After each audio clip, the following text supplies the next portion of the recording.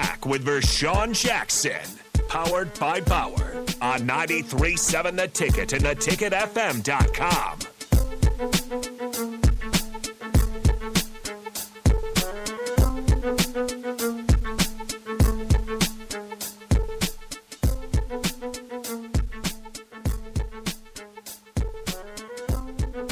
Hey, we want to appreciate DP for just giving us that practice report. Very, very, very, very, very educational and meaningful. Informational. I appreciate that. I feel like I was at practice. Yeah, that was good stuff. Appreciate that. That was good stuff. I was going to be selfish and hold him on, but I was like, I probably shouldn't do that. So, shout out to the Lady Huskers again, playing in the Super 16 today. Can't wait until they pull off this big win against KU and go on to 8 and have a chance to play for the championship. Yeah, we got Rico down there. Huh? So Rico's traveling to Lawrence right now. He's going to take that game in Puerto live. Rico. Yeah. He's going to be like a reporter? Yeah. He's got all access? Oh, well, as much as they're giving him, yeah. I wonder what they're going to do. What are you doing here, little man? That's what they're going to ask him. What are you doing here, little man? Oh, he's from Nebraska. You know what the Nebraska means. You're going to say, the plane. Willie says, man, that was an excellent, great work, DP. Again, man, we appreciate that, man. Y'all go ahead and hit the text line, man. Hit the text line up. Shout out to the people on the stream, Twitter, Twitch, Facebook, YouTube, all that good stuff. We want to tell y'all, thank y'all for rocking with me and the Boxster. Buck, what do you got? Well, I just wanted to ask you this, and I know this comes up every so often, and there's a rare exception for what I'm trying to say here, though. Would you consider moving the NFL draft age up? An NFL scout was at the Ohio State Pro Day the other day. Which was yesterday, watching Marvin Harrison Jr. run routes. He's just trying to get a jump on getting scouts involved, scouts interested. So he was running at Pro Day. The scout described it as like window shopping at a Lamborghini dealership for the model that doesn't come out until next year. So, I mean, that's how high people think of Marvin Harrison Jr. If he came out, if Caleb Williams came out, those are top 5 picks. Again, very rare exceptions. Most guys, need to mature physically and, have 3 years in college to get ready for the draft. Would you consider making an exception, or would that be a big problem? The NBA's had problems with it for years because, some guys can jump from high school, and they used to have, certain guys jump from high school, but a lot of them, and for studs like Kobe and Kevin Garnett, it worked, but a lot of them just got completely lost. So it's one of those deals where if you make the rule, you move the age up, it might help a few guys, but it's probably going to hurt, more of them that think they're ready to come out and aren't ready. It's going to hurt 98% of them. Their body's not ready yet. Yeah. You get to the NFL, you're playing against grown men that played college football and been in the NFL for 10 years. And then here you're going to come straight from high school. No, you're going to get broke up and your career is going to get cut short. Well, and for football, there's no coming straight from high school. But I'm saying like a Caleb Williams or Marvin Harrison Jr.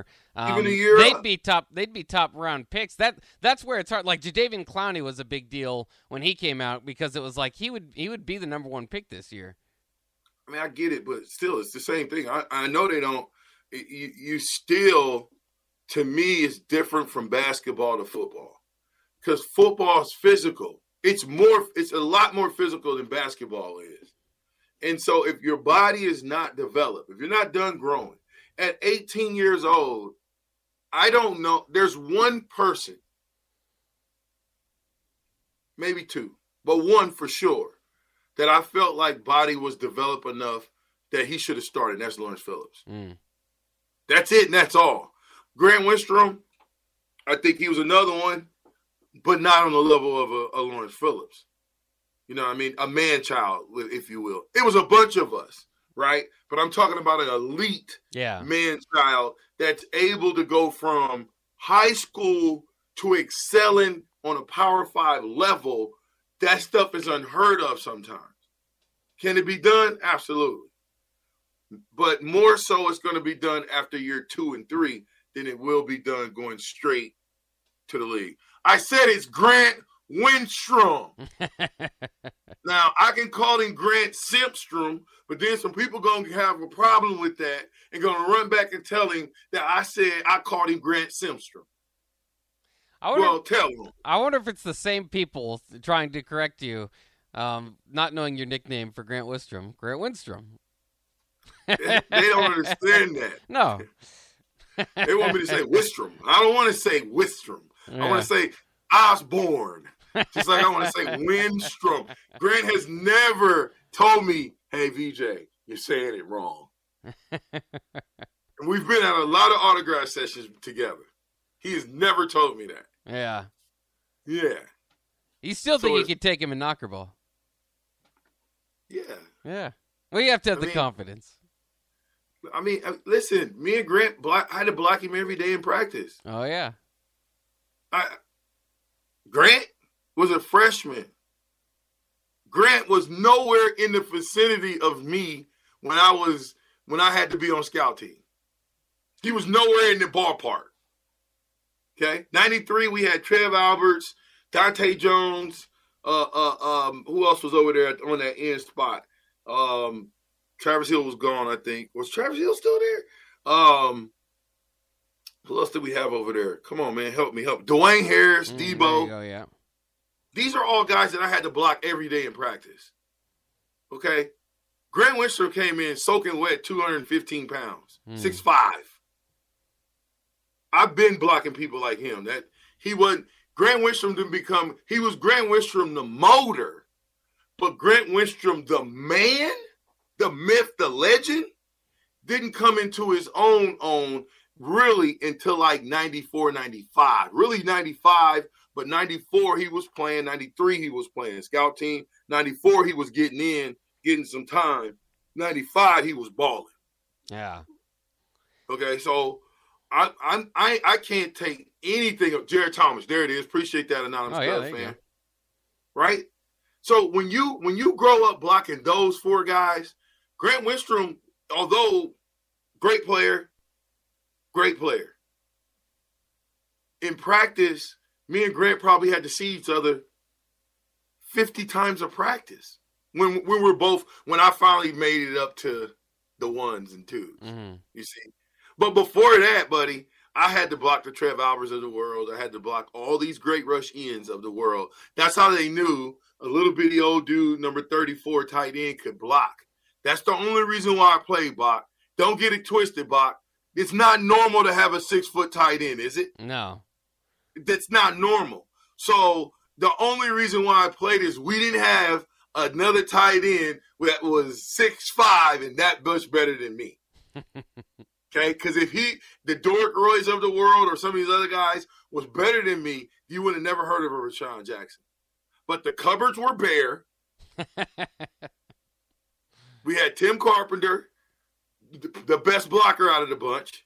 You had Sheldon Jackson, the best catcher out of the bunch. And then you have Rashawn Jackson, probably a mixture of all of it, right? Mm-hmm. But I excelled at blocking. I excelled at blocking. I excelled at after the catch, running the ball after the catch, with the exception of you got to catch the ball first. I forgot that. Okay, I forgot that part. So you don't want to forget, to catch the ball, because it doesn't matter what you do if you didn't catch the ball. Bro. Yeah. Anyway. Well, I just always, I guess when I was, and too, when I was younger, I guess that was I wasn't really football aware, I suppose, for his younger years. By the time I was kind of paying attention, he was that guy. You talk about a motor. There's a lot of guys back then with great motors. I mean, like Kyle Vanden Bosch, Grant Windstrom. But, I mean, his motor really went off, and he was back-to-back Big 12 Defensive Player of the Year and Lombardi Award winner. I mean, that's why his name's up there in Memorial Stadium. I wouldn't say that people kind of forget how good he was, but, maybe his name gets lost in the conversation from time to time. I don't know how you could. I think if you had to, if I had to pick one of the greatest defensive players based on what he did in college and in the pros, Grant, I don't think you can go past Grant Wistrom. Yeah. Can you? Who would you pick over Grant Wistrom if you talk about career in college and pros? Text line's open, 402-464-5685. On the defensive line for Nebraska? Defensive, period. Yeah. The whole defense, history of Nebraska football. I know a lot of people might say Glover. I don't know how long Glover played in the NFL, but I know Grant Wistrom won a couple championships, one for sure. I thought a couple because I thought he won one with Seattle as well. You know what I'm saying? So who else would you put in that category? And Ndamukong Suh, Nate says Suh. And Ndamukong Suh didn't win any championships in college. Keep in mind, Grant, how many games, let me ask this question. How many games did Grant lose in college? Probably just the 2, then 96. That's it? Yeah. 3-time national champ just like you. Yeah, but I'm saying his record is 49-2 for his 4-year career. I think Suh is a definite 2. I think Neil Smith is a definite 3. I think Vanden Bosch is up there as well. But none of them can compare winning championships and then winning championships in the league. So Wistrom too. I don't think he was there for the Seattle championship, but he was there for the Rams in '98, his rookie year. Okay, well, so, how long did he play in the league? Let me look here. So actually, when you look at it, he won. So he won in '94, '95, '97, and '98. So that's pretty good run of championships for him. He played from '98 to 2006. 8 years. Yeah. So, I mean, Neil Smith, like I said, you could put him up there. But if you keep in mind, we are saying we're taking body of work from, and I think Grant won some high school championships, but we're taking body of work from college and pros. So here, if we taking body of work from college and pros, who's the best running back in Nebraska history? College and pros? Yep. I think you'd go with Amon Green, but it depends on how much you care for the USFL stats that Mike Rozier put up. Yeah, I mean, I don't know if we're going to necessarily buy that one. I mean, how long did Mike play, though? Let me look here, because he was actually – so he played 2 years in the USFL and had 1,300 yards his second year there, and then played in the NFL for about 7 years. And he just did not have the NFL career that Amon Green did. But well, I mean, I think and then you got to think. Well, they didn't win any championships either. Yeah. See, I keep going back to that because I'm not just going off of stat guys. I'm going off of who won the most games, who was more. You don't remember Nebraska football because we just won games. Most people couldn't even tell you the games that we won. They'll tell you the big games. But they couldn't tell you all of the games that we won in my career. 60 games, 3 losses. And I can guarantee you some people, the real Husker fans can. But some people couldn't tell you about those games. They just – we don't look. But they can tell you about those championships. Oh, yeah. Well, I'm just saying, man, it get a little crazy. The captain gets crazy. Turn it up a little bit. It gets crazy when – football's playing. Right, Bob? Yeah, it's great. Spring football is here. The countdown to beating Minnesota is on. I'm going to let you throw it to break because I know you're going to sound better than me. All right. You're listening to the captain here on 93.7 The Ticket. We'll be right back after these messages. Don't go anywhere. Long Beach, the captain. Always up to no good. Hooray. Crazy.